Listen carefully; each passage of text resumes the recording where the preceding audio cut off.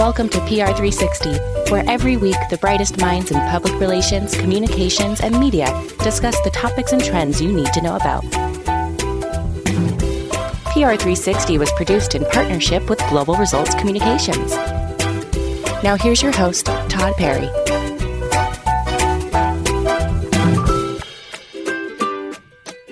Welcome back to PR360. My guest today is John Patton, a 25-year marketing and communications executive and entrepreneur who's worked in public health for the last 13 years.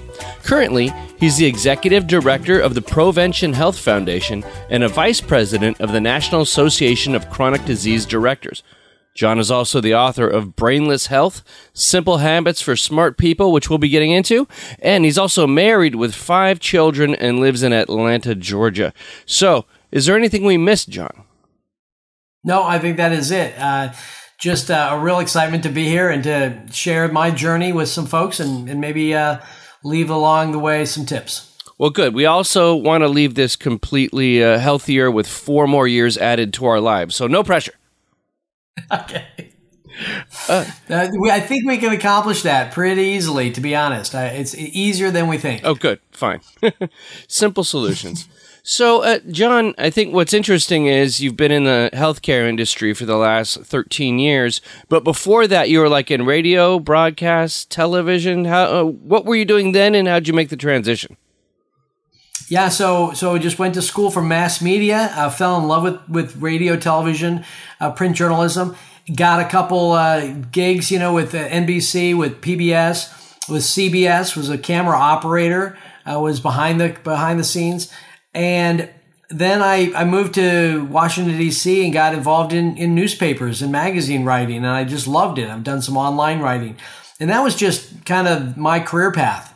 Then I started to consult with some other organizations, and one of them just ended up being a public health organization, the National Association of Chronic Disease Directors. Right. And I had never heard of them. I didn't really know what public health did, didn't seem to interact, or intersect with my life much.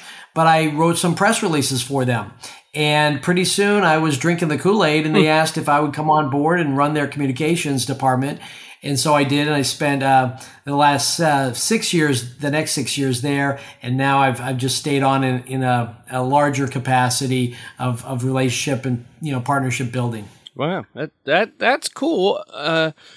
What's interesting is that you were open to that after, establishing a career in a totally different field, but you leapt at the opportunity. Well, I did, and it was interesting because I didn't see what would quickly reveal itself as an intersection between media and public health. Anybody listening who knows much about public health, they're in some cases behind the times a bit. It's okay. They would admit that. They're still kind of handing out trifold brochures. And so I was able to bring to their attention the power of television, of podcasts, of these partners that I had worked with. And now we work with iHeartRadio, with Screen Vision, CBS, ABC, to deliver very powerful public health messages where people are, sitting in their movie theaters and at home and on their phones. And that has been the real excitement, is that intersection of media and public health. Now, specifically, what projects are you working on with ABC, CBS, iHeartRadio?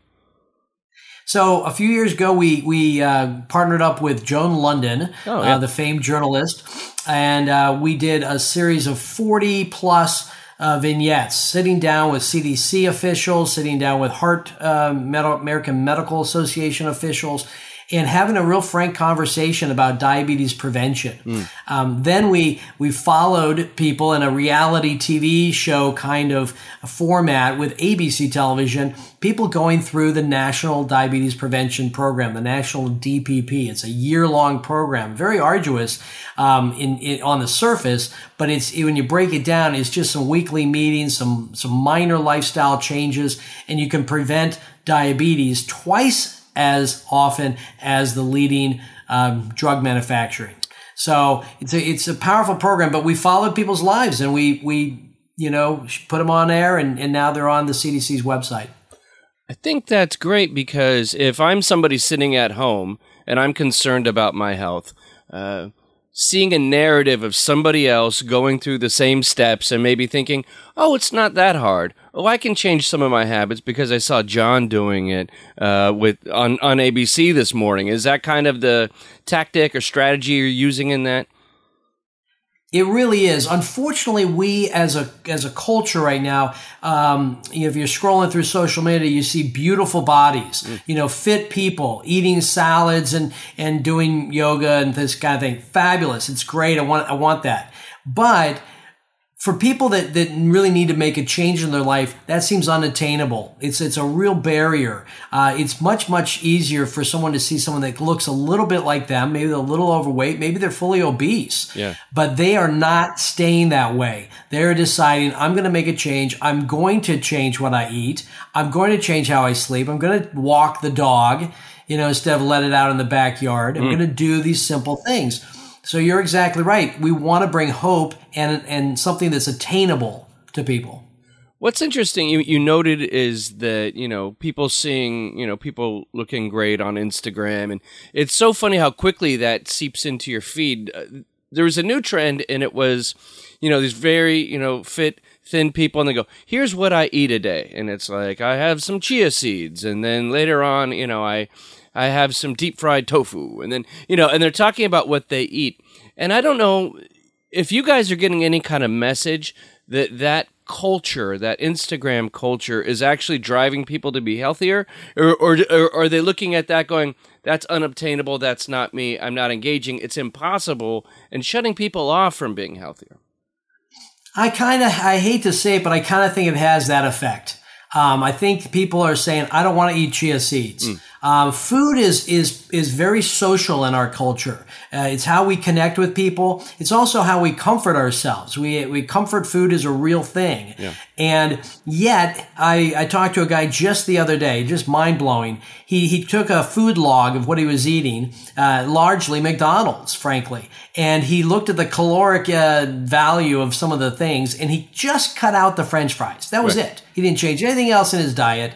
He lost 20 pounds. Wow. Now, it took a whole year, but that's the power of tiny little changes. Doesn't mean he didn't have a single French fry all year, but he just made a conscious effort to make that change. And so I think that's where people need to have some inspiration, is that we want to live a full life. Food is delicious, it's designed to be and make us happy. We shouldn't starve ourselves or punish ourselves with things that perhaps we don't like. All right. Well, at that point, let's get into your book, which Brainless Health, which came out in April 2020. I don't know whether that was an advantageous date or a disadvantageous date, given that unknowingly public health changed a little bit that month. So what's the underlying philosophy behind your book, Brainless Health? Well, so it really is, I say people are not stupid, they're busy. So brainless it's not about being a dummy. It's about being so busy that you have to have habits that are automatic. We don't wake up in the morning and go, gosh, I don't know if I'm going to have time to brush my teeth today. We just do it. Yeah. We don't even say, gosh, I don't know if I should have coffee or not. We don't vacillate over that. We just do it. Well, similarly, if you see the stairs, take the stairs. Right. I have a bald head. You have a bald head, put on sunscreen like you put on deodorant. I don't think, golly, should I put on deodorant today or not? We just do it. And when you make those kind of habits, automatic. I carry my suitcase in the airport. There was a day when they didn't have wheels on them. Yeah. And it's a no-brainer. Just carry the suitcase, put it down when it gets too heavy. But little things can go a long way. Right. And so what are some of those small habits that you're teaching people in the book? Well, we go out to a restaurant, and almost everywhere in this country, people put down a glass of water. Well, drink it. It's right in front of you. Just drink it. You can have a cocktail, you can have a beer, you can have soda, whatever you're going to order, but that water is there. Drink it down. It'll do your body good. There are so many little things. We have screen time announcements on our phones and devices. Pay attention to them. Make personal goals. You've got your Fitbit, you've got your Apple Watch. You should do 10,000 steps. Figure out how to do that.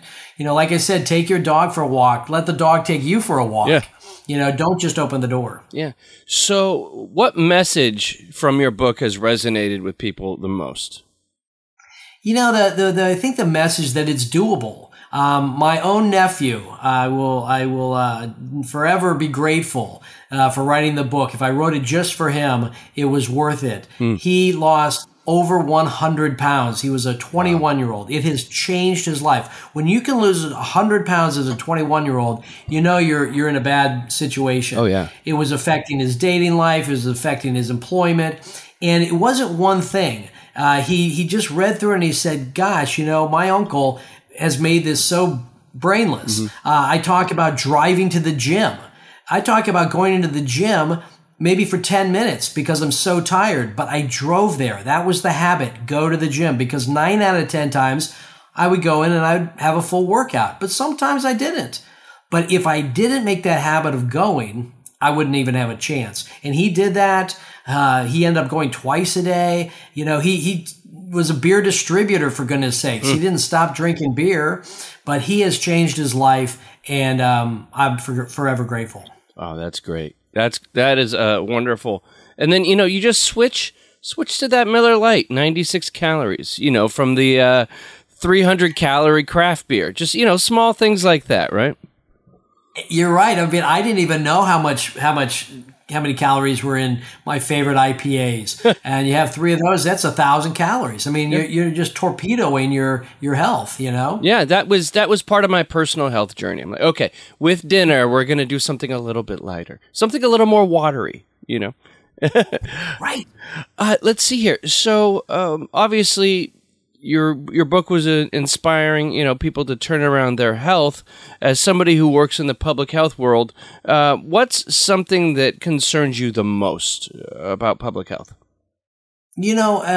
Our country, and I'm not one to be an alarmist at all, but being so close to where we have federal funds, the fund much of our work.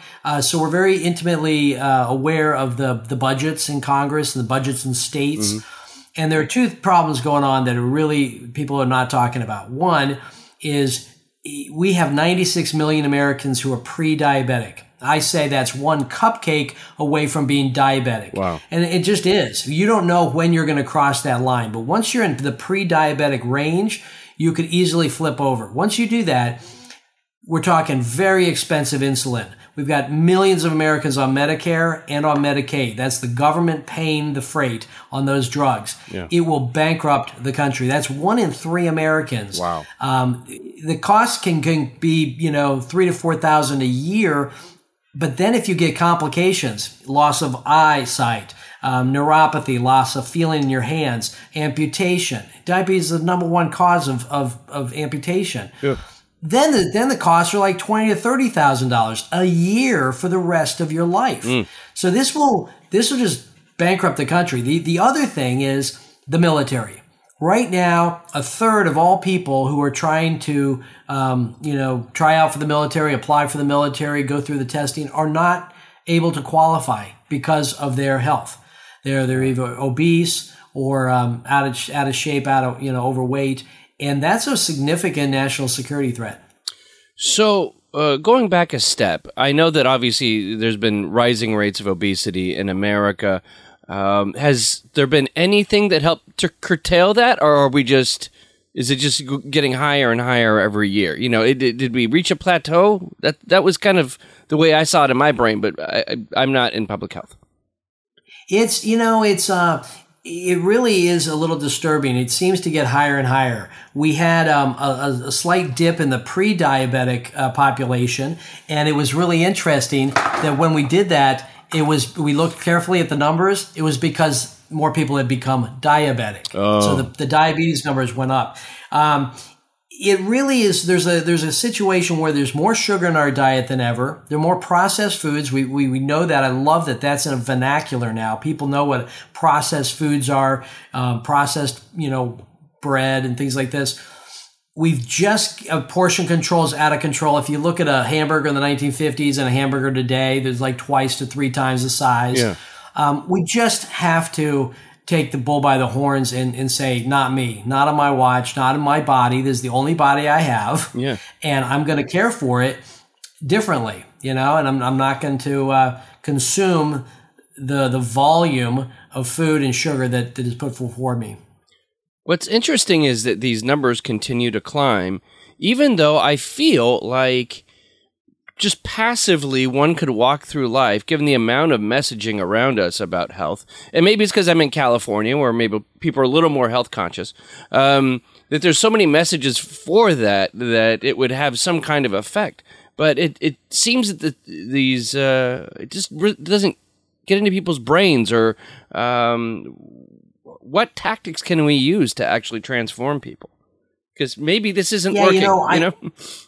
Well, so this is going to be very controversial, but I think it's interesting for the audience. Public health and public relations really need to have a tighter relationship. And what I mean by that is we need to stir things up. What I love about public relations is that they do demonstrations often. They're things that are memorable. They're visible. They're in your face. They set up events that you can't just flip the page and ignore. I think we need more of that in public health. Over the years, we have really done a great job with smoking, curtailing smoking. I mean, it's now not just we attacked it from so many ways. We taxed a lot of it. Okay, we made it very expensive. We said if you want to smoke, you got to go outdoors. That made it inconvenient. But most important is we had a cultural shift where people said, "Really, you're gonna light up here? Are you crazy? Like even I know that secondhand smoke is gonna hurt me. Like, what are you thinking? Like, you're crazy. You're gonna smoke in the car with your baby in the back seat." Yeah. So we made this shift, but I think part of it was we actually got into what I'm going to call, and it's very controversial in public health, fear marketing. Okay. We showed black lungs. That was the first start. Yeah. Then we started showing people with half of their faces, torn away.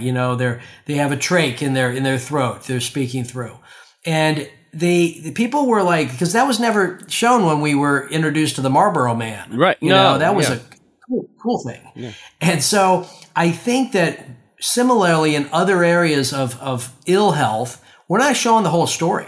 I don't know how many people on listening now know about the diabetes and amputation connection, right. Losing your foot because you have, diabetes. This is a deadly disease. And one of the things that I think is a big problem is it won't kill you tomorrow. Right. It's not like cancer attacks you and bang, you got 3 weeks to live and you're gone. They think, I'll deal with it tomorrow. I'll lose a little weight tomorrow. I'll go talk to my doctor. I'll cut back on the sugar tomorrow. Right. But that's the problem. I wonder what would happen if every time you went to buy a Mountain Dew, there was a picture of an amputee on it, right? Because it's what it is, basically. People, sugary drinks are a huge problem with that. And that to me, I see on the front lines, like cigarettes with cancer. And I think people just not mindlessly, I'm not trying to say that people are dumb or whatever, but it's just so ingrained in the culture that you have your Coke with your French fries with your Big Mac. And probably the thing that will take you out quickly is probably the Coke. And that's probably what most people look at as being the most innocuous thing, right?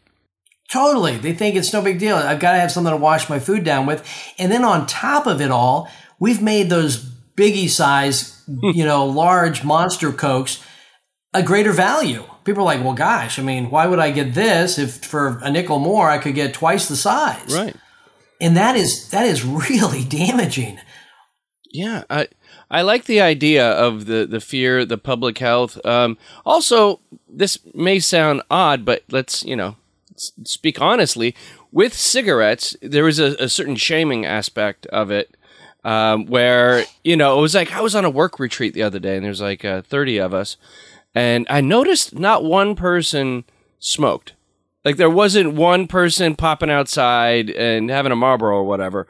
Whereas like 20 years ago when I was working in an office, like a third of everybody or 25% went and had smoke breaks and sat and had coffee and everything. So, but yeah, it's definitely like, I thought that as someone who did smoke a long time ago, if I were to pop out right now and have a cigarette, I feel like everybody in the office would be like, whoa, so maybe if you could take that same kind of thing and transfer it over to having the Biggie fries or the, 72-ounce soda with your Big Mac.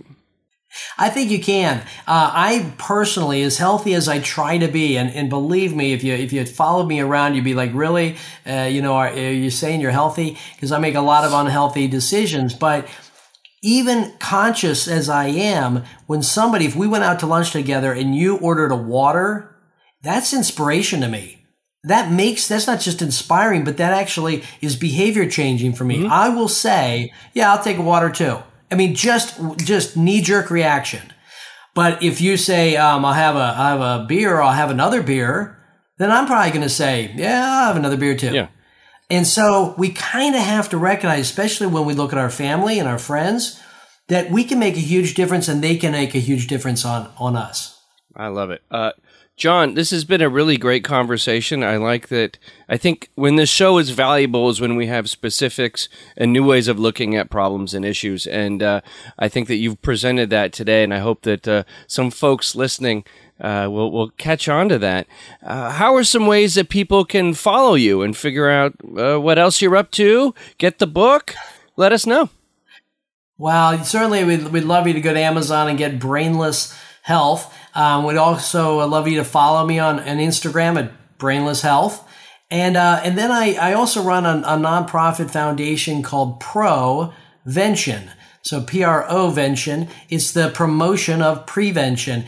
Upwards of 80% of every chronic disease, we're talking cancer, diabetes, heart disease, stroke, hypertension, arthritis, 80% of these can be prevented. We are so focused on, if I get sick, I want a pill, then my doctor will tell me what to do, I'll change my life. But why do it? Yeah. So Provention is really an organization that's focused and committed to making sure these things never happen. Thank you so much, John. And we'd love to have you back and speak to you again. Okay, well, thank you. It's a pleasure. All the best. PR360 was produced by Todd Perry in partnership with Global Results Communications. Be sure to subscribe to the show and leave a review wherever you get podcasts. Follow GRC on all socials at Global Results. Follow Todd on Twitter at Todd A. Perry. That's Todd with one D. Talk to you next week.